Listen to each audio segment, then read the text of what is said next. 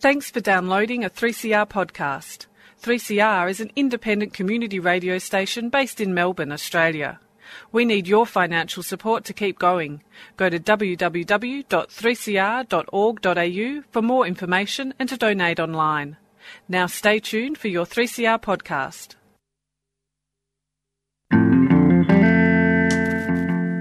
Hi, I'm Kim Salmon. I'd like to have a quick word about public radio, particularly 3CR. The thing about public radio is that it's more open than the more formatted types of radio to what's going on around it. So when you listen to it, you're more likely to hear a reflection of real life. And 3CR, being in the heart of Smith Street, Collingwood, is a particularly good example of what I'm talking about. If you'd like to subscribe, the number is 94198377. You've been listening to the sand. You could never understand. Feel the fortune flowing. I had an interview this morning at the BBC, and I was a bit early. I walk around the block, and there's a bicycle shop there. I just started looking at these bicycles. And then I thought, what am I doing? I already have a bicycle. But I like bicycles. They're beautiful bicycles. And I'm just standing there, edging round this window, just the way I would in a guitar shop. It's because I like them. I've always liked bicycles. And I'll probably go on liking bicycles.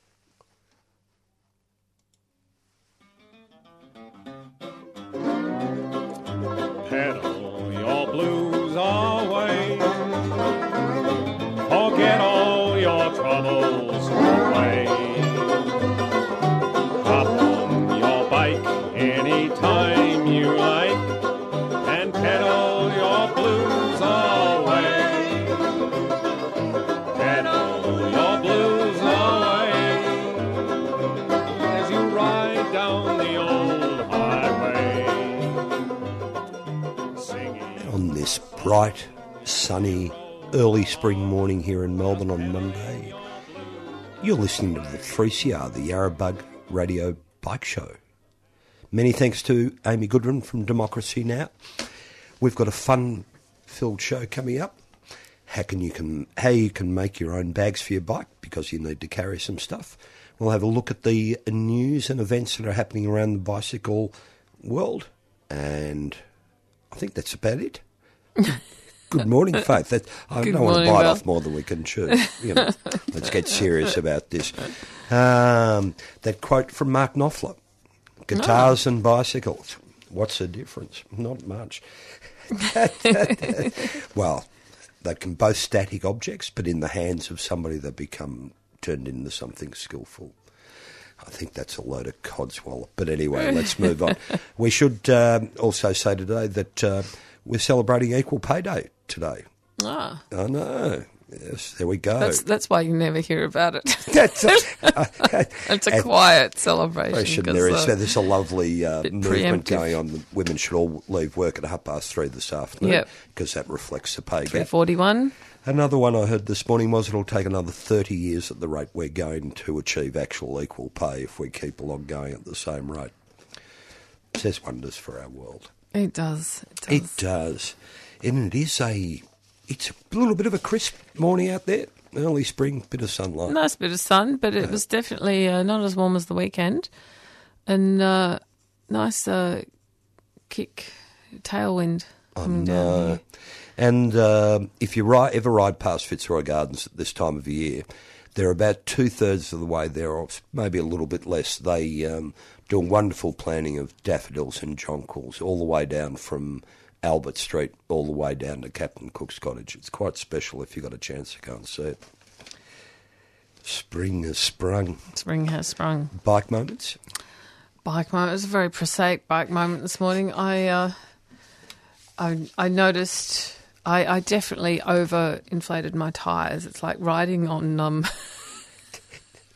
it's a solid ride. Every bump and every grain of sand was noted. we'll have to get another mattress underneath over the top of that piece. Oh, God, I've had 3 flat tyres in 10 days. Oh. I can believe it because I know, and I've probably seen just as many at work as well, but a little bit of rain. Yeah. There seems to be plenty of glass around back at the moment too, which is part of it. Oh, but it's just driven me absolutely bonkers. And that awful thing of thinking you're fixing a flat, put the tube back in, pump it up, come back the next morning and it's flat again. I've just done it once already. Now I've got to go back and do it again. I've been saving up. I've had a few bike moments actually in the last couple of weeks, and I've now been writing them down. Oh, which has become so. I was forced I had a selection of 3 this morning about which one I would use. If people would remember, it was last Sunday morning. I'm a fairly routine sort of person, so I ride down to my local shopping centre. I leave home at about 9:30, and anyway, the wind had turned. It was a southerly. I'm heading north. I've got the southerly wind behind me, and all of a sudden, an enormous hailstone storm. So there I am riding along, going the same speed as the hailstones, all rolling down the road, me becoming locked into that moment, and there's a pedestrian crossing halfway there. And it's one of those pedestrian crossings that's on a speed hump. Oh, yes. So actually, if you don't know it's there and look for the signs, you just go through it. Anyway, there was a woman walking across the pedestrian crossing as I went through. I got a very strong lecture on how I should pay more attention to where I was going. And, hey, have a look. This is a pedestrian crossing. I couldn't apologise. I felt so bad. It was terrible. I was enjoying one thing one moment. Next thing I'm back in the real world. News. We'll get the couple of interests. We'll get the sports news over and done with first. The Violetas. I can never work out how to pronounce that. How's your Spanish? No. Okay, I'll roll through it quickly. It's becoming a little bit of a just a repeat performance of every other thing. You're waiting for something to go wrong. That doesn't mean I'm detracting from Chris Froome's ability as a cyclist. He's up a minute on Vincenzo Nibali at the moment, and it seems to be going along not too badly for him. They've had a couple of spooky days. A couple of interesting things have happened. We're now starting to realise that the quality of the team bus probably has a big difference on performance. Yeah. Sky was the first one to come up with the complete, locked-in bus where everybody moves. Well, they burnt one down in the Valletta. One of the team's buses burnt down. Right. I'm not sure what they were doing in the bus that they burned it down. And just interesting enough, it's the first time, 30 years since Bernard Hinault won the Tour de France and the Valletta in the same year. So there is something there for him to go to. And on the other side of the English Channel, young Australian sprinter Caleb Ewan has won the first stage of the Tour of Britain. So he won the last stage, I think, last year. So you could say he's won 2 in a row. Not really. Also on at the moment is, of course, Race to the Rock. There we go. Its second inauguration. Riders left from Albany in WA on Saturday morning at 6:22, a very significant time in memory of Mike Hall. Yep. And set off to eventually get to Uluru, 3,000 unsupported kilometres on dirt trails, setting off on the Mundabindi. How do you say that? That's right. Yeah, that'll do. Yep. The if you haven't had a look at the route for this ride, I mean, if you're interested in it, you should go and have a look because it's turned it into a serious ride, hasn't it? This from Albany up that coast through the forest, then across virtually the heart of Western Australia. It's the first 1,000 kilometres is that Mundabindi Trail from and through bushland, small country towns in southern Western Australia, and it ends at Mundaring, northeast of Perth. And then from there, riders switch to remote roads as they head to the Goldfields region of Western Australia. And from about a third of the way through this section, I think the big challenge with this one is supply. Yeah. Making sure, because there's 400 kilometres between supply towns with places where you can get food and water. How at long? some points, 400. There we go. So and it's also going to be timing, because if you hit that point when everything's shut, you're just going to have to wait because you can't do another. Now, there are only 8 people doing it. There was a very, very tough selection process because it isn't the sort of event you can take part in like you Lightly. can't underestimate it. And No. it was, I think it became apparent that lots of people were quite happy to Woefully underestimate or overestimated their ability. Yeah. So Jesse Carlson put in place a idiosyncratic but obviously very effective selection process that addressed some of the realities of it, but also just tested people's determination. 8 riders were set to start, and unfortunately for Jesse, his dyno hub was damaged on the way over to WA, and he'd ordered a new wheel hoping to be able to start one day after the others, and that wheel then was lost in transit. And, Australia Post. No, courier. I don't know. We shouldn't. Yeah. So Jesse's still waiting for his wheel to start. As of this morning, Sarah Hammond is in the lead and has just gone through, I just looked this up, Nannup. And I think Adam is right behind her. He was in the lead for the earlier sections of the race. It's pretty bunched, but as it would be, I suppose, at this stage. Well, there's Sarah, Adam and Kevin Benkenstein, the South African, and then there's a big gap, and then the next 4. Yeah. Spread out pretty much now, the last 4. And then Jesse still waiting back at the start. Adam Rosa is... I have to keep turning off predictive mode. So Sarah and Adam are bunched up around Nannup, and Kevin's on his way there. There we go. And if you want to brush up on your Western Australian geography, you should go to the tracker and watch them go across that. But there's some interesting... and you'll find the tracker. There's a link to it on the Curve Cycling website. There's a Race to the Rock 2017 Facebook page. You'll find it there, and you'll all find it on lots of other cycling media sites. Touch base with all the cycling social media, Yes. and you'll find it. Now, sales of bicycles in Australia in 2006 to 2017 have been the lowest since 2012.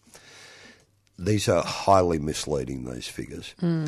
I mean, in that time space, 1,177,000 bicycles sold. I think most of those bicycles will be bicycles with wheels under 20 inches. Is usually the way it goes. They've been the highest of all. That's the lowest since 2009 was a bit of a dip, and 2012 were a bit of a dip, but I'm talking about 20,000 bikes there as a dip between one or the two. Although the thing that has happened is that actually there has been a drop of about 22% in the last 10 years of kids' bikes. So you can see that as a good way or a bad way, but whether the kids' bikes they're buying are lasting longer or no. So, look, it's a bit of an interesting thing, and the bicycle industries, point to the fact that actually some of these drops of sale might be caused by an industry that's struggling to keep going when maybe the infrastructure and the way we travel on bicycles is getting a little bit tighter. They seem to say that it's actually throwing people off buying bikes, especially, I would imagine, children's bikes. Yeah. It's a big, with children's bikes, because I know from, our experience was a lot of people, children's bikes tend to get passed around a lot. There's a lot of families I know with young kids riding to primary school, and they're not buying bikes for them. No. There's a lot of bike sharing that goes on informally because they grow out of them so quickly. Yeah. And, yeah. And that's, I mean, they're made low quality because they only last for 8 months, 12 months, and then the child's too big for them. The number of children's bikes and hard rubbish have got to be seen, believe. Thrown out of Amsterdam. In New York City recently issued with a cease and desist letter from having a demonstration. O-bikes, what's the other name from? Dockless sharing bikes. Yeah.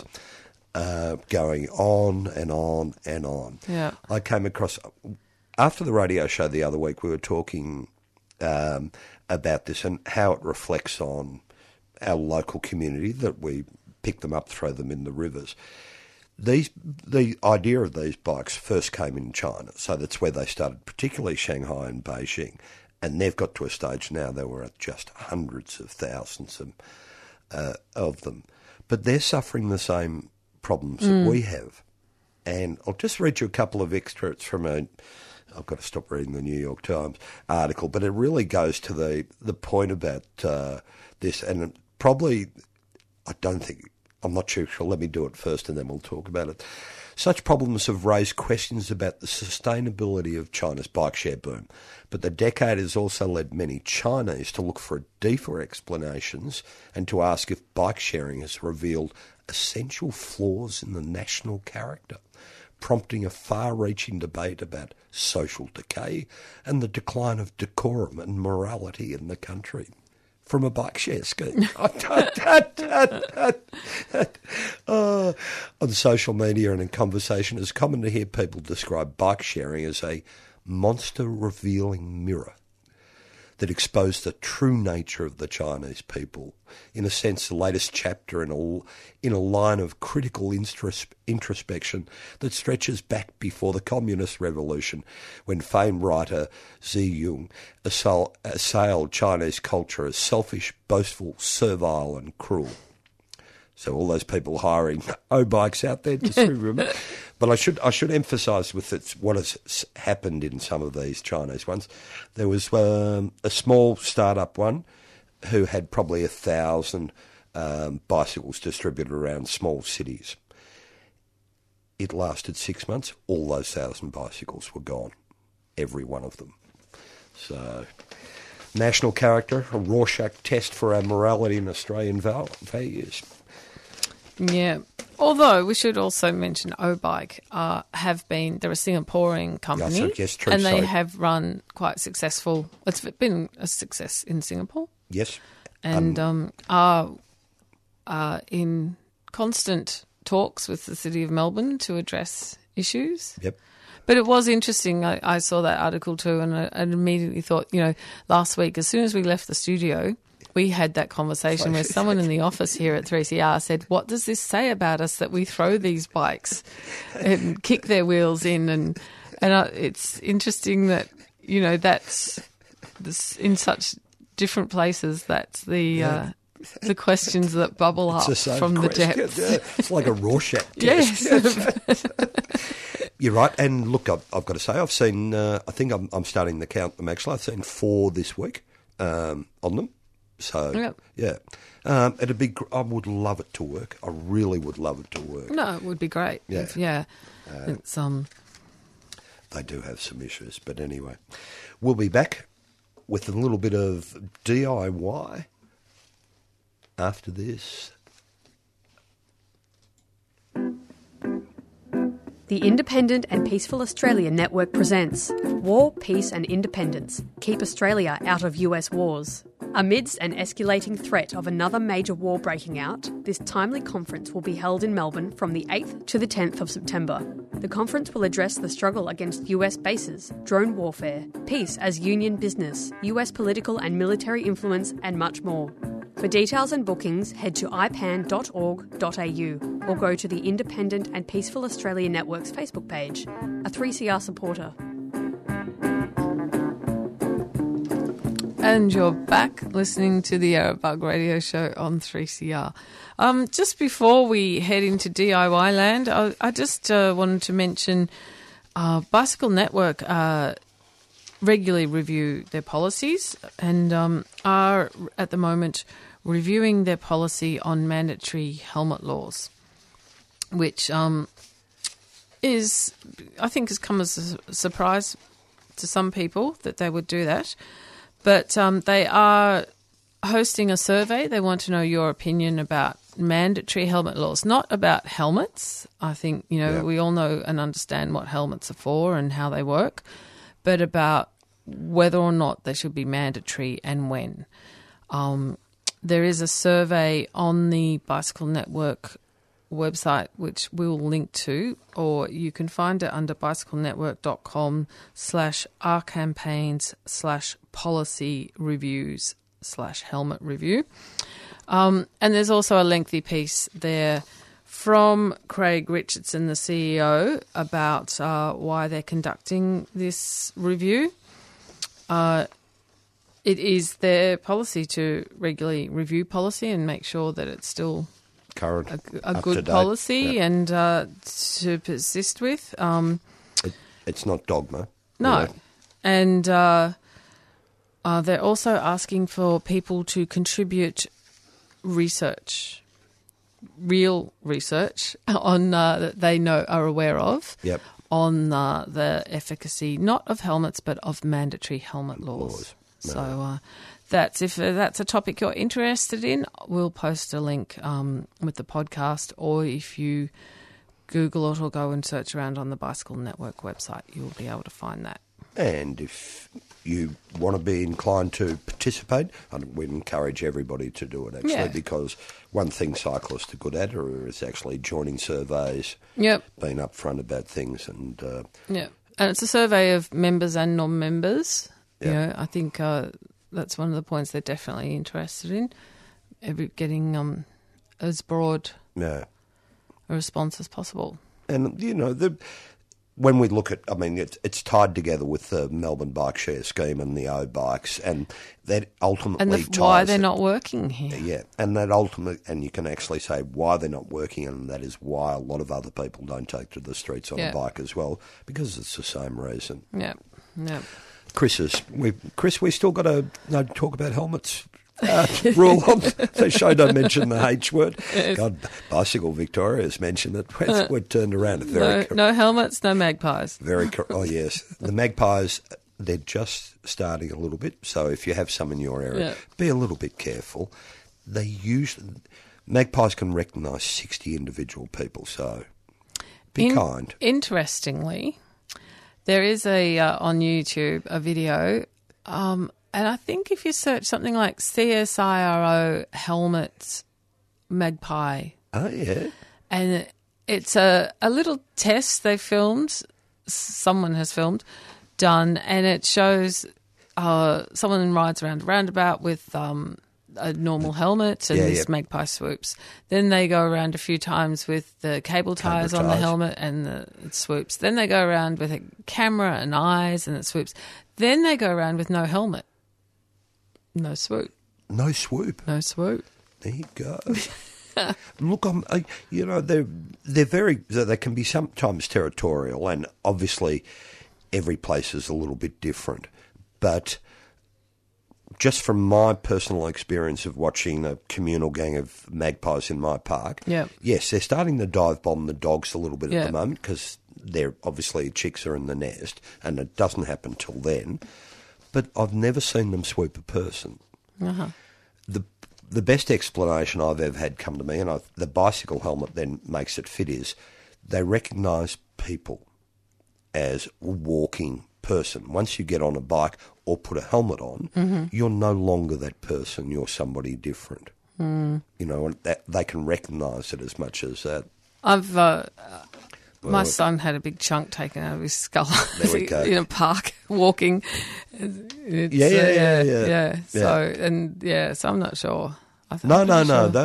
And they're completely individual. That's not saying there's a rogue male out there who enjoys and is quite angry. And it was a park he didn't normally go to, so he wouldn't have been familiar to them.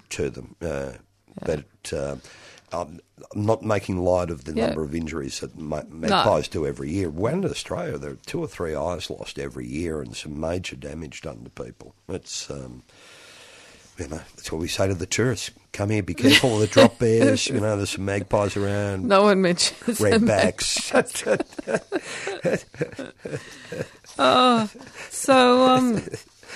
Well, I mean, the magpies bring out a lot of that DIY ethos in True. cyclists. Well, it's an interesting part. So the cable ties don't work. I'm No. not surprised at that. Yeah. It just makes the head a little bit bigger. Yeah. Yeah. And they sort of move in a quickly way, but yeah. And look, part of the, the modern day look at life is we need to get up and close with nature. Yeah. How close could you want to get? In Japan, they have that thing. We went walking up a volcano that perches right on this town, and this town has been destroyed in the past by this volcano, and it's a live volcano, active one. And, all the presentations at the top were about how the town's decided to live with the volcano. Yeah. And they have these warning systems in place. They have these chutes to channel lava away from the biggest centre of town, and that idea of living with nature, and we'll see how it goes for them. We'll see how it goes for the human race. Thank God that the cod are coming back to the North Sea. Events. So we've got a few things coming up.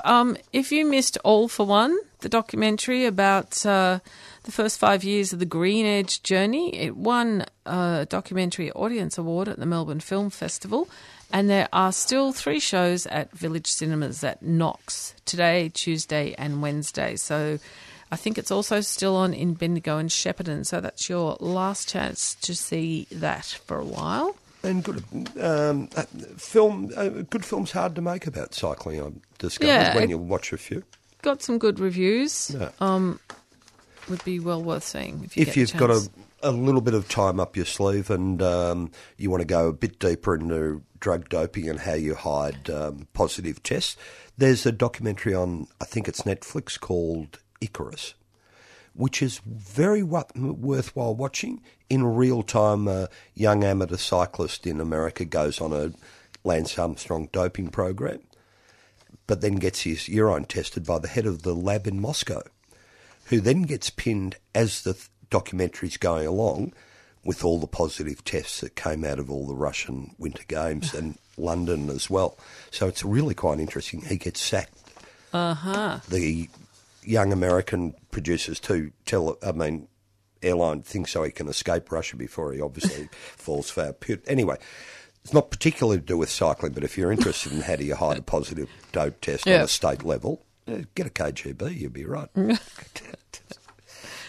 And coming up this weekend is Drag Drain Drags on the 10th of September at 12 p.m. This is drag races in the Flemington Drains, and it's hosted by Pony Bikes and with a huge number of supporters, and all profits will go to support Y Gender.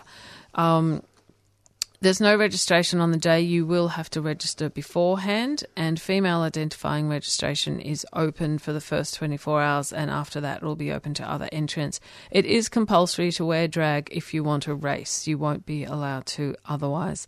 There will be sprint tournaments, food, tunes, booze, and lots of drag, and $3,000 in prizes to give away. It's an event for the whole community supporting Y Gender, which in itself supports and advocates for trans and gender diverse young people. So that sounds like a hoot. Lots of fun. And that's all we have time for today. Coming up next is Jailbreak. But we can't say what we've seen, and we're not little children, and we know what we want, and the future is certain. Give us time to work it out.